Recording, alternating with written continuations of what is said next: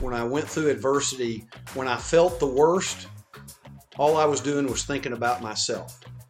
And as soon as I started thinking about others, my attitude changed and it improved. I am a husband, a father, a lawyer, a Christian, and a proud Canadian. I started this series because it was clear that our nation needs truth. Not just another biased narrative, but real information of substance. We need access to facts and the freedom to think for ourselves. I'm Leighton Gray, and this is Gray Matter. Hello, everyone. Welcome to another episode of Gray Matter. Well, are you in need of some inspiration? As I go about my business and connecting with people who follow the show and just watching what's happening in our world, I find that maybe the most prevalent emotion that people are feeling is despair, a lack of hope. If you're feeling that way today, well, we have somebody on the show who's been described as the antidote to all of that. He is an inspirational author and speaker. His name is Richard Battle. Welcome to the show, Richard. It's great to have you on Gray Matter today. Thank you so much, Leighton, for having me with you today. Look forward to the conversation. Yeah, I'm really excited to have you on. The work that you're doing is inspirational, and it's so needed right now. By way of background, folks, Richard is an award-winning author who's published many books, including a couple that we're going to talk about today, including his new one, which is called Unopened Present. I just read it, and it's wonderful. He's also written several more books, including Made in America by Americans, Not Americans. I like that title. Life's Daily Treasure, which is one of our featured books today on our reading list. Navigating Life's Journey, Conquering Life's Course, Unwelcome Opportunity, The Volunteer Handbook, and The Four-Letter Word That Builds Character, and Surviving Grief by God's Grace, among others. So Richard has really carved out a space in this field, in this sphere, if we can call it, of providing hope and inspiration to people. That is his focus as he goes about in his writings and in his public speaking, and also in his radio appearances and his podcasting. So before we dive into the conversation with him and get him to talk about how he does that and why he's doing what he's doing, as we always do, we're going to frame our conversation with a few aphorisms. I connected today with Richard via Twitter, and I've learned that he's a fan of aphorisms as well. I've chosen a few people who are featured in one of Richard's endeavors. The first one is the late astronaut Alan Shepard, who once said that I realized up there, that is in outer space, that our planet is not infinite, it's fragile. That may not be obvious to a lot of folks, and it's tough that people are fighting each other here on Earth instead of trying to get together and live on this planet. We look pretty vulnerable in the darkness of space. Next one is from the late Martin Luther King Jr., who said many wonderful things. He was a brilliant writer and orator, but he said this: the ultimate measure of a man is not where he stands in moments of comfort and convenience, but where he stands at times of challenge and controversy. The next one is two conflicting forces cannot exist in one human heart. When doubt reigns, faith cannot abide. Where hatred rules, love is crowded out. Where selfishness rules, their love cannot dwell. When worry is present, trust cannot worry its way in. And finally, from the best book of all, or part of the best book of all, Proverbs: in all your ways acknowledge him, and he shall direct your paths. That's in Proverbs chapter 3, verse 6. So who do we have in the show today? Well, Richard Battle. And where I'd like to start with him is, Richard, you've written extensively on a lot of the topics that are so important to people, but one of them that I really, I guess, fixated on when I was preparing for our talk today is hope. And you've written about this. You wrote in a paper a couple of years ago, a paper that says basically we need hope more than ever, and where do we find it? Can we start there and maybe talk about that, and maybe in the context, if you want to begin with, how did you get started? What sort of brought you in your life path to where you are right now as someone who provides hope and inspiration to others? Well, I think that's a great place to start. And let me say, my high school English teachers never dreamed I'd read a book, much less write one. And I never dreamed I'd write one, much less I'm now at 10. And I've been hopeless before. When I lost my only son and first child some years back, there was a period, even though I was a believer, that I didn't have hope for the future. And that's a terrible place to be. And I'm so thankful a friend and his wife helped revived my hope. And it became something that helped me to write Surviving Grief by God's Grace, which was my second book. I'd never dreamed of writing one. Wrote that one as a second one. Never dreamed of writing anything more than that. But yet there's been inspiration delivered to me based on experiences in my life.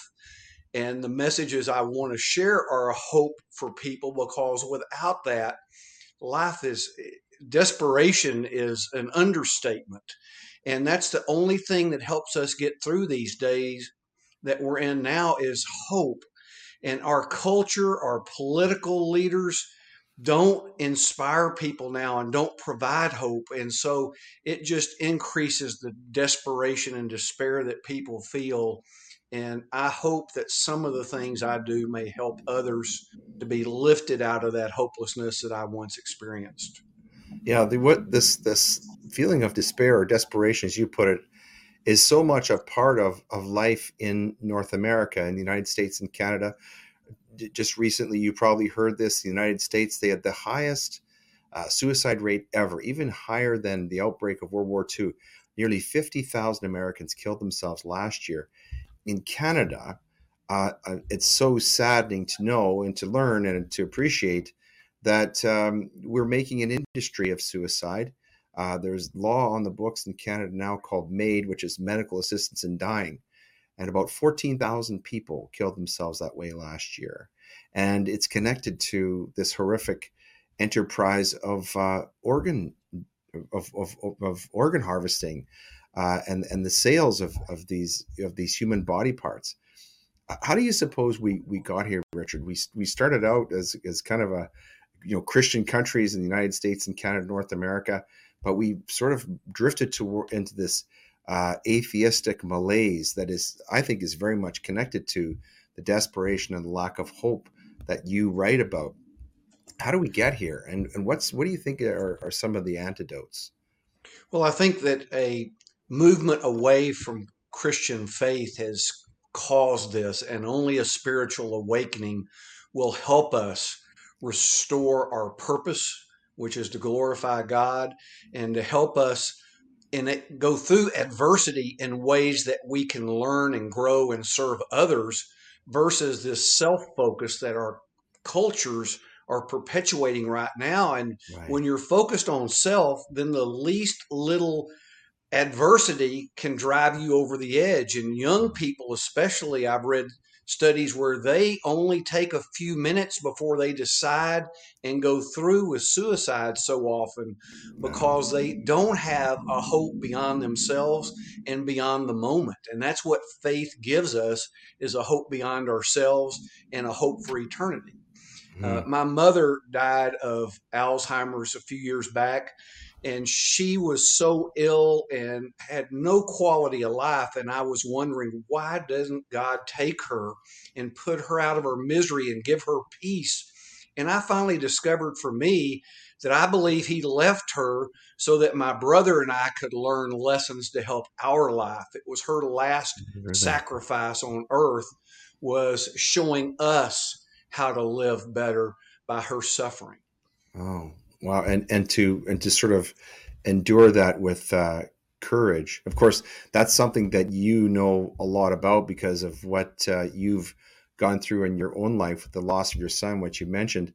And I read a piece that's on your website called "The Dear John Message That Will Lift Every Heart." You wrote this a few years ago on Yes. Father's Day. Do you want to talk about that a little bit? Well, and that's the basis, the first half of the basis for the unopened present, which is my Ah, latest book. And so when my son was 6 months old, I was a little older than the average father, and I was concerned that I might not live long enough to teach him the important lessons in life. And so I wrote him a letter, 43 lessons, and unfortunately, he passed away 3 months later. Oh my And goodness. I included it as an appendix in the book Surviving Grief by God's Grace, and then didn't really think about it much and included it with Navigating Life's Journey as an appendix, just as a side thought as well. And in 2022, Father's Day week, we set up radio interviews talking about Father's Day, loss of a child, parenting, this letter. And I had a God moment that happened on an interview in Iowa that tied with this letter. And that's what motivated the book. And I'm going to go ahead and share it now if you'll allow me Sure. to. Please So, do. Please do. what's interesting, this station in Iowa, and I'd been on there multiple times, and the segments were always 4 minutes. And you know how short 4 minutes is in this type format. Yes. So I had to get my truck serviced that day. The interview was at 7:39 a.m. I dropped my truck off at 7 a.m. and I'm trying to figure out where am I going to do this interview while they're working on my truck. And I finally ended up in the sales lounge. And the phone rings. I'm going through the 4 minutes. And I mean, that's what's amazing. 4 minutes. I hear somebody walk by, don't think anything of it. We finish. I get my truck. I'm halfway home on my hour drive home. Phone rings. I don't recognize the number, so I don't answer. I look at a voicemail later and it's somebody from the dealership. And of course, your first thought is, drats, they messed my truck up. I'm going to have to go back to the store. And so I called the number and a guy answered and he said, "Were you the person talking in the sales lounge a little while ago?" And I said, "Yes, I was." And he goes, "Well, I just wanted to call and say thank you. Last night I prayed to God in desperation for him to give me peace, to send somebody with a message that would help me because my daughter passed away 2 months ago. Oh wow. And I believe he sent you to give me a message of hope." And I've never been so humbled in my entire life. And so later, when I was speaking to a friend who had known my son, he said, "You need to take that phone call and that letter and write a book about it." And Right. that's what I did, was take the letter with the 43 points, added context quotes, a scriptural reference, and hopefully that will help people when they're raising children, children growing, to look at life's important lessons to help them in their lives. Right. And these 43 uh, messages that you have in this book, these are not just your private musings. These are based upon scriptural truths that you've discovered, right, and that are revealed in your book, right? Well, yes, absolutely. And everything I do has either an overt or covert Christian message in it, all based on Judeo Christian values, traditional family values, positive, uplifting, hopeful. Yeah. And here, I mean, the purpose of this book, as in all of your writing, really is to provide comfort and also inspiration to people, but also to draw them back to the Word of God. Right? That's that big part of your focus of your writing, isn't it? Well, I hope so. And like I say, some of the books, I don't use scripture in them, but they still use Judeo Christian principles. And others, I'll use scripture in to emphasize the messages, just like we do in the unopened present. Right. But you've written on a variety of topics. One of them that was really interesting. One of your pieces is how can we perform like Tom Brady in any undertaking? This was an interesting piece. You want to talk about this one a little bit? Well, I was talking in that piece about success and the components of success that can help all of us succeed. And Tom Brady obviously is the GOAT of football, but we all can improve our performance to make our lives better.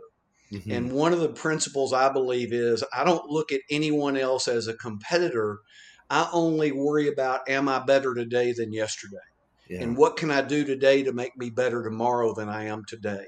And when I do that, I find my expectations are different and I don't feel frustrated because I'm not looking at other people and feeling inferior to them. All I'm doing is trying to make myself better every day.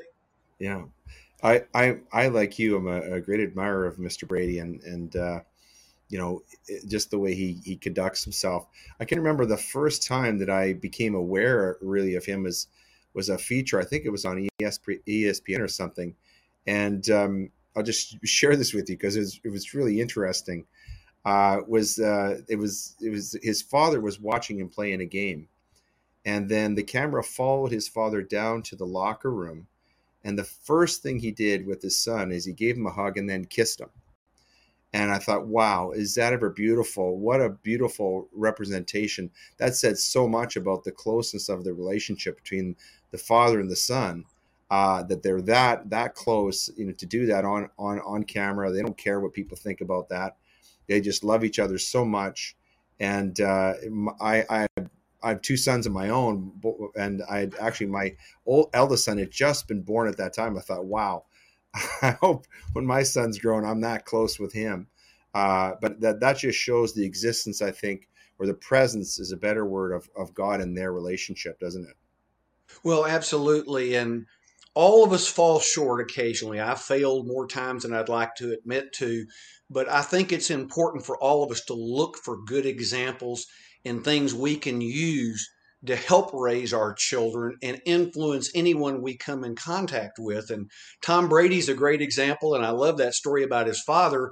And on the opposite end of that, you look at someone like a Johnny Manziel, whose Yeah, father expected the coaches to raise him and abdicated his parental yeah. responsibility and the results that came from that.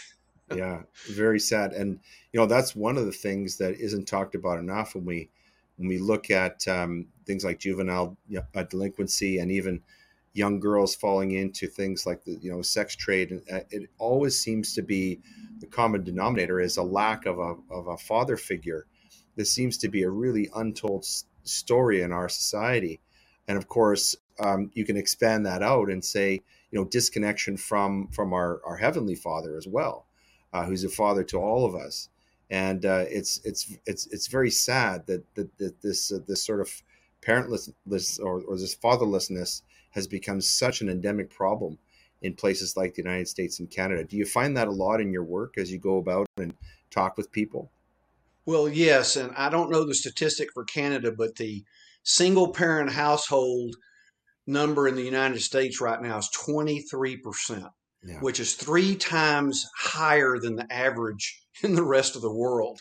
And Yeah. we see the results of it because when we see the crime rates, so often it's young people in single parent households who don't have a good father figure and who need that to help guide them through, especially those tough teenage years that we all survived, thankfully. Hmm. And that's, again, one of the things that I hope with the unopened present is that people can take that and share it and gift it.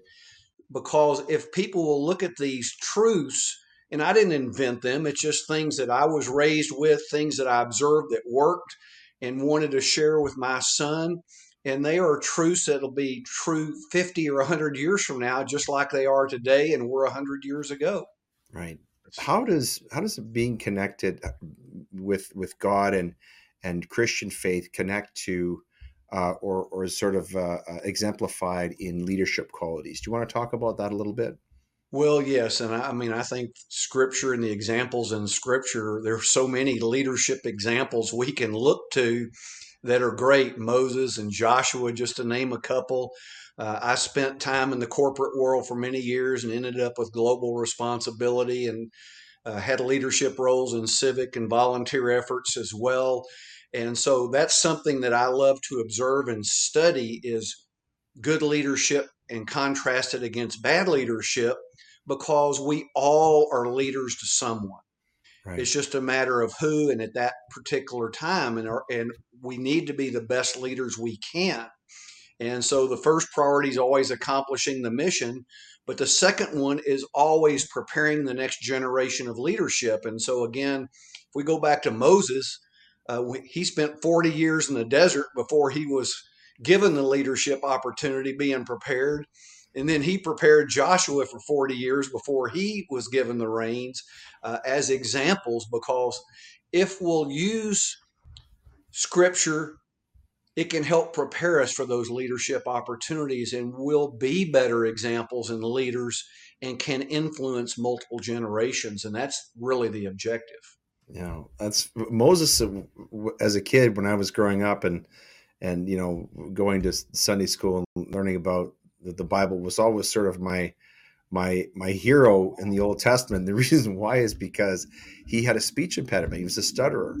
And when I was a kid, believe it or not, I get paid to speak now, but when I was a kid, I was a terrible stutterer. So I thought, wow, if God could bless Moses with the with the power of speech to with the ability to lead these people out of Egypt, well, maybe he can help me talk like a normal person. So Yes. that you can always find these examples of inspiration.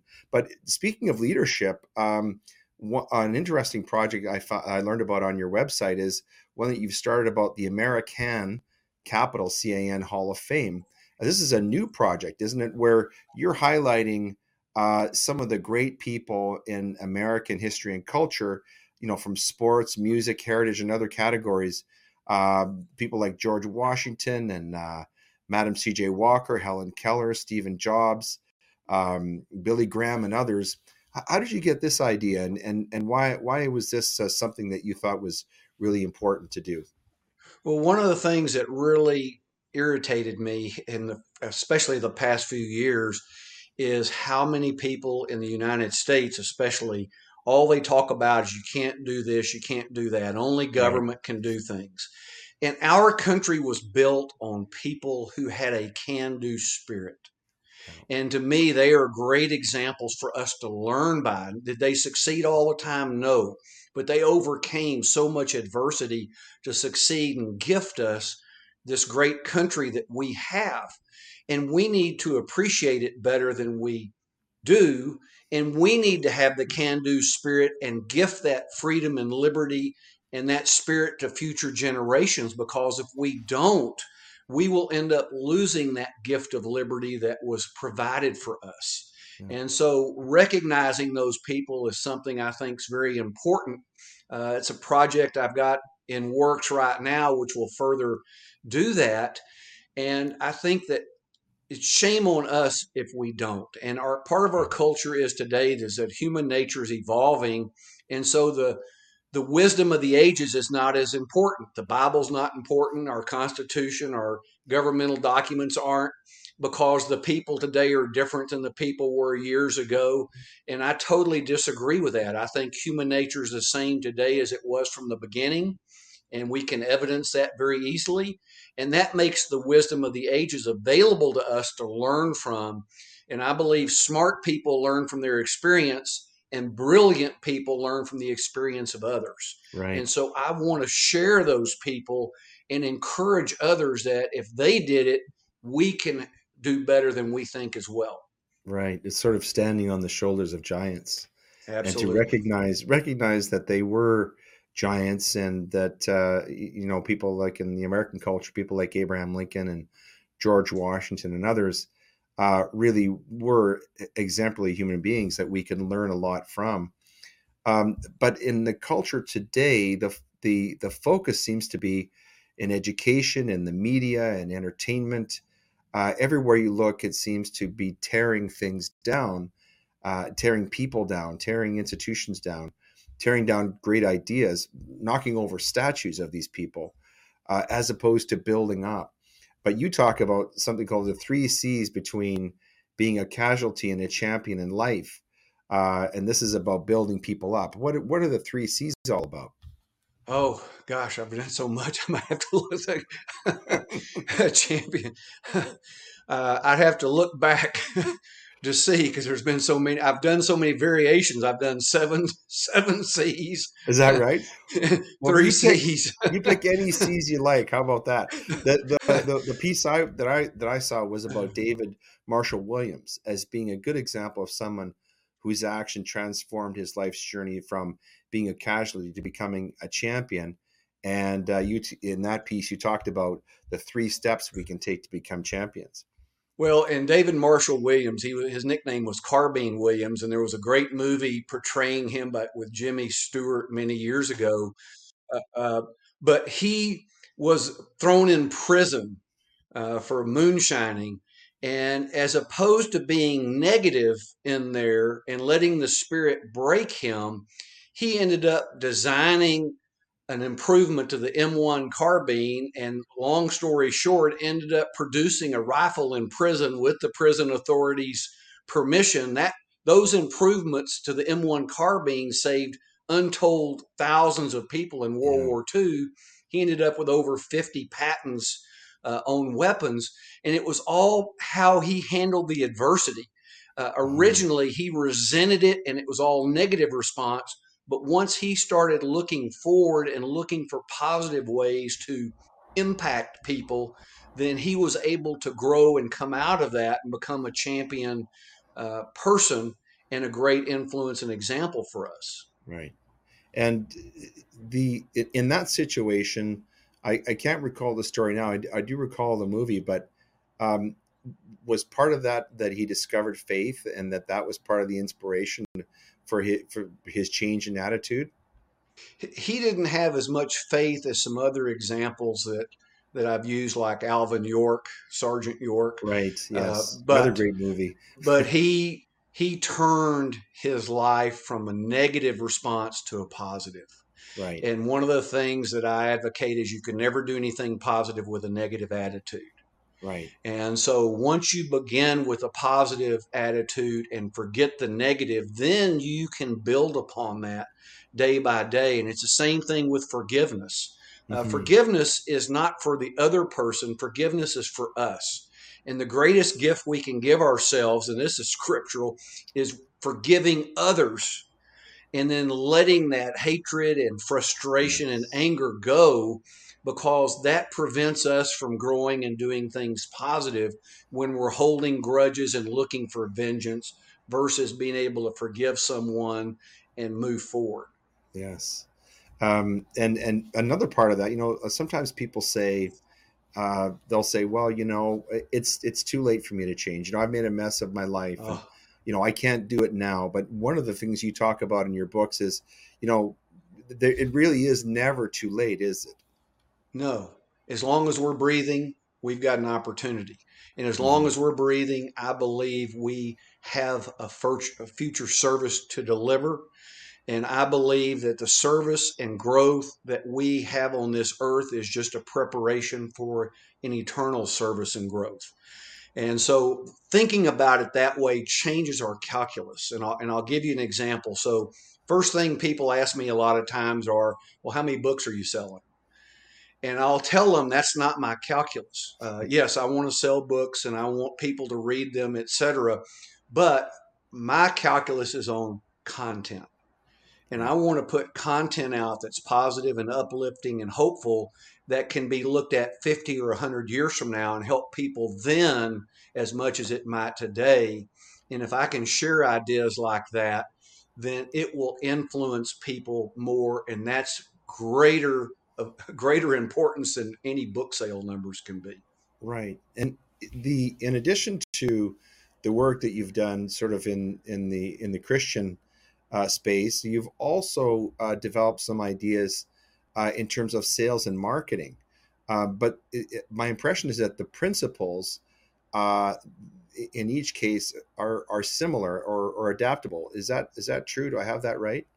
Well, as I say, everything I do is either overtly Christian with scripture, or I hate to say covertly, but using Judeo-Christian principles in it and based on that. And again, all positive and uplifting, and trying to share ideas that will help people immediately, practical ideas that can help people where they are today be better tomorrow. Right. And in that vein, I read two of your books so far. The first Oh, was thank Unopened you. Present. I also read Life's Daily Treasure, and I really enjoyed this book. And this book is the cover says 366 doses of hope, optimism, personal growth, and encouragement. And this book is described as negativity and discouragement are prevalent, as we've been talking about on the show. Positive news and encouragement can be difficult to locate. So this book is really designed to give people sort of daily doses, sort of daily affirmations, ideas that will make them feel more optimistic, look forward to what they're doing, to maybe experience more gratitude in their daily lives. Do you want to talk about this book a little bit? What inspired you to write it? Well, the pandemic inspired me because during all the negativity and discouragement that went on, I used scripture. I used things to celebrate American success. I used motivational quotes to help me be encouraged. And all of a sudden, one day I was thinking, well, if these things help me, I can share them with others to hopefully help them.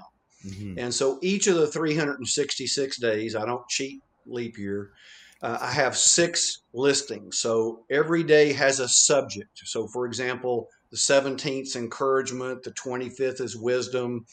Every day of the month has a subject. There's a scriptural quote. There's 3 things for American celebration. One is a national day, one's a birthday of a great American, another's a historical fact. And then there's a motivational quote, and then one of my battles bullets, which are things that I've espoused at one time or the other. Takes a minute or so each day to read. 2 of those I have on video if people are interested. Richard Battles' Life Daily Treasure on YouTube. They can subscribe, and I do 2 of those every day on videos that are put out on social media. One book that was very much admired by famous country music star Larry Gatlin is called Unwelcome Opportunity. I haven't read this book yet. What is Unwelcome Opportunity all about? Well, what was interesting, I left the corporate world and I put out the Master Sales Secrets, and my plan was I had 2 other sales and management books almost finished, and my plan was to do that and consult and do different things. And a friend of mine said, "There's 1,000 of those books out there. You should write about what you just experienced. You'll help more people that way." And I did a 180, and Unwelcome Opportunity. I went through a divorce, 2 heart procedures, and a cancer diagnosis in one 10-month period. Wow, And that's the enemy book. And enemy it's, was on you hard. yes, that's the book. And it's very much scripturally based that helped me get through those 3 things and helped me to move forward with a positive attitude about it, because it would have been very easy to woe is me type of thing and be negative. And I did that one day, and a friend of mine said, "Hey, get over it. Everybody goes through tough times." And so I changed my focus back to the positive and said, okay, how can I share what I went through to help others going through that kind of adversity? Well, I'm definitely going to read that book now because I was just reading, as it happens, last night, the book of Job. And Oh, for those who haven't read the book of Job, that was a period of time like the 10 months that Richard just described. Job yes. is he's described as a perfect man, the ideal man, and Satan comes along and he says to God, if you took all of these things you blessed him with away, he wouldn't be, he would curse you. And so he goes through all kinds of hell on earth, doesn't he?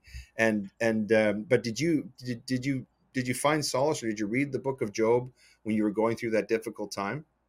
Well, and I'd read Job before that and during that and after that. Yes, Job was helpful.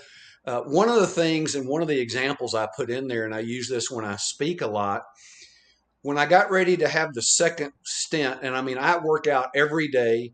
I still play competitive softball. So my cardiologist thought I was a puzzle. He couldn't figure out why I was having this issue. But the second one I was going to have, they couldn't do it in my community, and they were going to have to take me to a different hospital. And so I'm in the OR or pre op, never met this doctor. He comes walking in, looks at my chart, and he goes, "Well, we'll figure it out once we get in there." And I had never been more at peace in my life than I was before I went in for that procedure, not knowing, if I'd come out, what they'd do, whatever. To this day, I've never seen that doctor again. And so I recognized that he was my Lone Ranger. Hmm. And if you remember the old Lone Oh Ranger, yes, I sure do. and the reason why is he showed up when I needed him, he took care of me, and he left before I could say thank you. And that's Hmm. exactly what the Lone Ranger that we remember on TV and used to do. He'd do those three things every time. And Right. so I got to thinking, well, who sees me as their Lone Ranger? Right. And so I challenge people a lot of times when I speak, who will see you as their Lone Ranger? When people need us, show up, help them. You don't have to wait around for the thank you before you go help somebody else. And it was a great lesson to me that its scriptural stories are very similar to help me and hopefully help others as they go through tough times to help other people. Yeah, that's so true what you just said, and it's a bit counterintuitive to people to think that, well, if I take on responsibility, if I try to be someone who someone else could look up to and see as an example, that'll make me a better person. That'll make me happier. That'll enrich my life. That'll make my life meaning. And of course, this is scriptural. This is what really, to a large degree, what being a Christian is all about, is this taking on of responsibility in the same way that, of course, our Lord took on the cross. But it is counterintuitive because people think, well, I just want life to be comfortable and I want things to be easy. I want someone to take care of me, but taking on duty and taking on responsibility, that really is the road to a meaningful life, a more meaningful and joyful life, isn't it? Well, yes, and we breed Americans in our country, and that's historically what happened throughout the building of America. For example, Yes. people help themselves, they help their family, they help their community, they help their church people. Well, our culture now makes everyone look to our national government as the first and last resort for any help. Anytime they stub their toe, they go, oh gosh, who's going to pay me money to help me feel better? And they look to the government. And that's the last thing we need to do is look to that because it makes us weaker because we don't serve and lift each other up. When we Right. help each other, we lift each other up and strengthen each other. Right. So, in addition to your writing, are you writing another book right now, Richard? Well, yes, I'm working on. Well, let's hear about that. What's the new book about? Well, I'm working on a series that will be historical based for 12 and up, young adults and up. That will be another encouraging celebration of Americans who made America. Right. And so I want to highlight people like that because, again, I believe we're all examples to other. The question is, what kind of examples are we? And I could remember Mhm. my daughter when she was a little girl. She looked up to the girls 4 and 5 years old when she was even two. And those girls at 4 and 5 were examples to her, even though they didn't know it. And Right. that helped me recognize that we're all examples of somebody. And so the best example that we can be is so critical at all times because we never know when someone's looking to us for that example. Yes, exactly. It's funny. One of my favorite quotations is from someone who's part of your or is soon to be inducted into your American Hall of Fame, and that's Albert Einstein. He famously said, "There's only three ways to influence others. The first is example, the second is example, and the third is example." So people Yes. are looking at what you're doing and how you're walking your faith, and more so than what you're saying. And of course, that's the whole basis of Christianity. We try to walk in the footsteps of our Lord. But in addition to your writing, you're also doing a lot of public speaking, and you have a very regular radio presence too, don't you? Well, I'm fortunate to do be on two radio shows every week, one in Minnesota and one in Denver, and then we do Right. other programs like this. I'm very fortunate for that. I'm just hopeful that there are listeners like the one who inspired the Unopened Present uh, that will receive the message and benefit from it. And that's one of the things that I told the host in Iowa. I said, normally when we do a program, we don't know if anyone's benefiting or not. And here Right. was a guy in Texas that benefited from a program in Iowa. He didn't even know I was on the radio when I was talking. And the people in Iowa didn't know somebody in Texas was benefiting. And we never know, but when we put the good, positive message out, we have to hope that someone's there listening. And all it takes is one idea to change a life.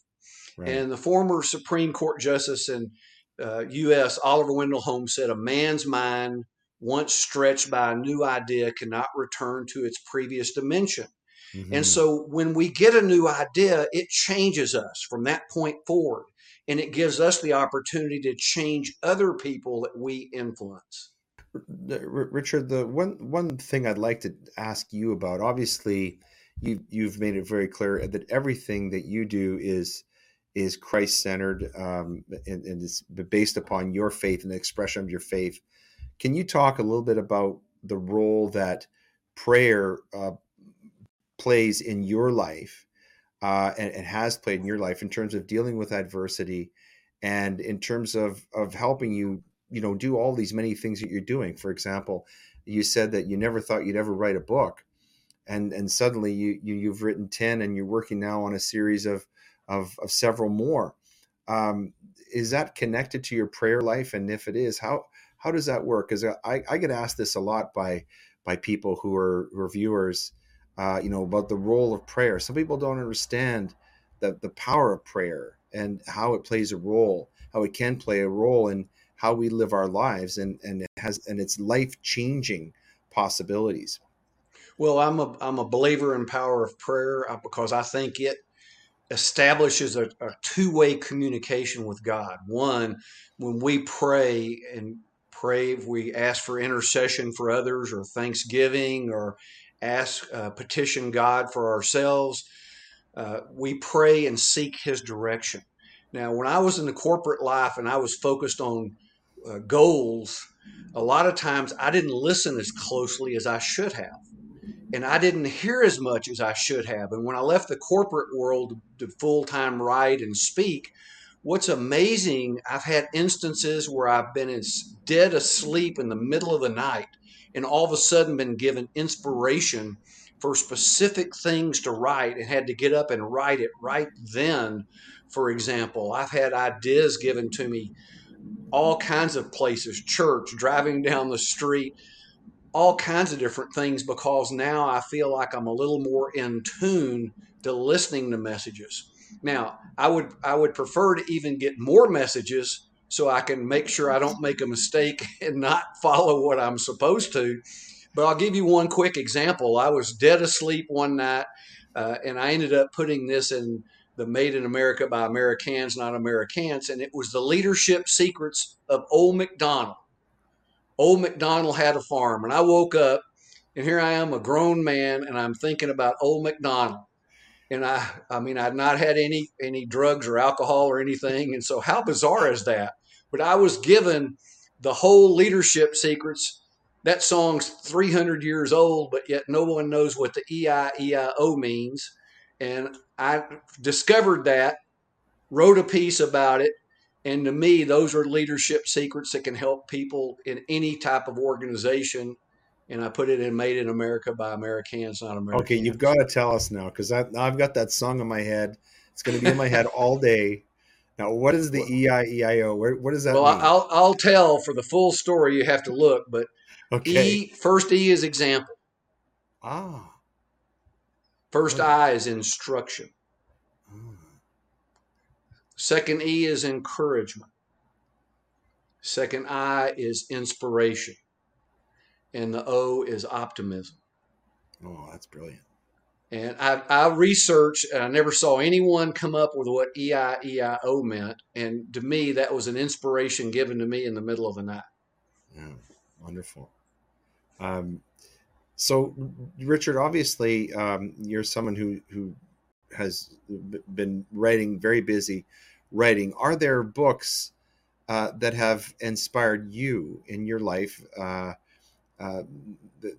Not necessarily the Bible, but it could be the Bible. But there are other books that growing up and in your college days, and in your education and going through periods of adversity, are there two or three books that sort of stand out for you that have been especially inspirational or have impacted your life and your way of thinking and your relationship with God? Well, and I'm going to give you kind of categories because, yeah, there's so many. And I love to read. and I love to read nonfiction, historical, and biographies because I'm looking for what other people went through, lessons I can learn from them. When I read about the Revolutionary War period in the United States, the Hmm. one word that sums it up is providence. How Right. God brought together all of these different founders and patriots with different gifts and uniquely brought them together at the right time to win an 8 year war of independence against the biggest power in the world. And there's only one word that can be used, and that's providence. And our founders recognize that, but people today don't remember that. And so Right. that's one. I love World War II history because there are so many examples of the greatest generation of the Hmm. Allies and what they overcome to help preserve liberty for us. I Yes. love to read biographies of people who overcame adversity to success as well. Yeah. I uh, I I really love those selections. In fact, just by way of anecdote, the other day I was sort of had a heavy day in my life and in my life as a lawyer. I watched a documentary about Pearl Harbor, Oh, and that cured me. I realized, you don't have such a bad day tomorrow because you're not going to have Japanese planes flying down, shooting at you, and just the incredible sacrifice and the bravery. One of the stories about Pearl Harbor, you probably know this, is that one of the ships was on fire, and the crew tried to. I believe it wasn't the Arizona, but one of the ships actually tried to get out of the harbor and get out to sea yes. in order to draw fire, to draw the enemy fire away. I mean, that type of sacrifice, people just don't understand that anymore, do they? Well, rarely, Yeah. unfortunately, and you're right. The problems we have today are so minuscule comparatively. And it was funny when COVID was bigger than it is now, and hopefully won't get big again. Yeah. I was going into a building, and a lady was walking in next to me. And she goes, "Oh gosh, it's so bad. It can't get any worse than this." And I said, "Lady, I've had a lot worse years than COVID year." Yeah. So Yeah. COVID was nothing comparatively to some of the things, but I don't complain. I lost my son and it was devastating to me. But when I went to a guard drill a month or two later and I was talking to one of my associates and he lost three children in a house fire in one night. Oh, So wow. things can always be worse. Right. And so I don't ever look at anything I've been through as, oh, I've gone through more than anyone else. It's just that's what I've gone through. And when we go through adversity, the tendency is to say, why me? Hmm. And one of the lessons I learned is that's not the right question for me. Why me traps us in the past because it makes us look at self only. God is not there, He's in the present and the future. He's already left the past behind. We're stuck there. As long as we're focused on the past, we cannot grow into the future. And so, what I learned was the right question is, what now? Hmm. What am I supposed to learn from this adversity that will help me and I can help others? And when I do that, then I can focus on the future, how I use that experience for the future, and then I can move toward God in the present and the future. Mm. So instead of sort of feeling sorry for yourself, you translate that into some form of action that you can take to improve your situation. So, is that if someone were watching this or listening to this program right now, is that sort of the best advice you could give them if they were going through a very difficult time, perhaps a time of grief or illness or a divorce or loss of a job? Is that the sort of advice that you would provide to them? Is try to take stock of what's happening to you and then take some form of positive action?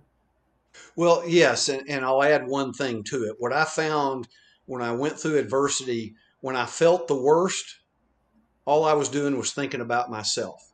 Right. And as soon as I started thinking about others, my attitude changed and it Yeah. improved because I could Yeah. think about doing something for others and helping others. And then I forgot about myself. Yeah. And I think historically, scripturally and biblical, that was the way that people dealt with adversity much more than we do today, because our culture again promotes self-focus. Right. That translates into our political leaders too, isn't it? You talk about, the American founders. They, all of them, really had a very strong, very powerful understanding of servant leadership, right? Yes. And that even exists when you think of someone like Abraham Lincoln. Um, but they all had a strong sense of servant leadership. And our politicians don't seem to have that nowadays, do they? They seem to have an entitlement attitude whereby, they think that because they are elected to political office, that somehow they're part of an elite, and they're no longer accountable, and that all the power is at the top. And whereas in the American situation, the American experiment was founded upon the idea of, government by the people, for the people, and for the good of the people. And we've sort of inverted that, haven't we, in modern times? Well, you're exactly correct. And again, to me, it's a nonpartisan issue. But at the founding time, people were elected and they went to Washington or their state house to serve, served a few years and went back home. No one ever dreamed that people would try to make a living off political service, because they would lose money. Basically, that was servant leadership. They sacrificed to go serve, and then they went back. And doing so, they recognized that if I pass a law that hurts my neighbor, well, when it's his turn to go serve, then he's going to pass a law to hurt me. Well, now we have people who believe it's their God-given right to go in there and make money, get rich, be there until they're drug out feet first when they pass away, and rule people who serve them as opposed to serving people who elected them. And Right. the late William F. Buckley said, I'd rather be governed by the first 535 people in the New York City phone book than by Congress. That was a recognition of that, because these entitled people, they're causing as much of the problems that we face as anything else, in my opinion. Right. And would you agree with me that perhaps the antidote to that is to really follow a lot of the advice that's in your books, and that is take action, get involved locally in your communities. Because thinking of the American experiment, uh, originally the revolution was about breaking away from an oppressive government. And what made America such a great country, in my view, at least initially, was limited government. That the whole American experiment was based upon limited government, and individuals and families and communities do better when government is small. But if we take the initiative, instead of going hat in hand to government to solve all of our problems, but instead take some responsibility and get involved in our communities, would you agree with me that might be an antidote to the chaos that we're experiencing right now? Well, absolutely. And so the government we have in the U.S. right now encourages people not to be involved. It's Yeah. leave it up to us. I believe one of the parties' platform is trust me and don't ask any questions. They want us to give up thinking that it's overwhelming and that you have Right. to be an expert. And so it discourages people. And so my encouragement for folks is none of us can take care of everything that we don't like, but all of us can help in one area. So find one thing you're passionate about and contribute to that and help it. And if we get enough people participating, then we can return it to a servant leadership of the people, by the people, and for the people. Well, that's got to be the last word for today, Richard. That was profound. But I want to thank you so much. It's been my great pleasure to have you on the program today. I know that this is going to be inspirational to all of our listeners. Wish you much continued success with everything that you're doing, your new book series, and your radio broadcast and your public speaking. It's very gratifying, comforting to me to know that there are people out there like you who are working and have dedicated their lives to inspire others, and are doing it by essentially spreading the word of God, which I think is the antidote to all despair in the world. I know you agree. Yes. Our Lord and Savior, he's already won the battle. But unfortunately, we're living in a world that so many people are alienated from that love. And it's so wonderful that people like you are out there reminding everyone and teaching everyone about that love and how it can be such a changing force, such a guiding force in our lives. So thanks very much for being with us today and for all the work that you do. Well, we appreciate the opportunity to be with you, and we always end our interview saying, God bless America, and I'll add, God bless Canada. Yes, we need the blessings too. Thank you.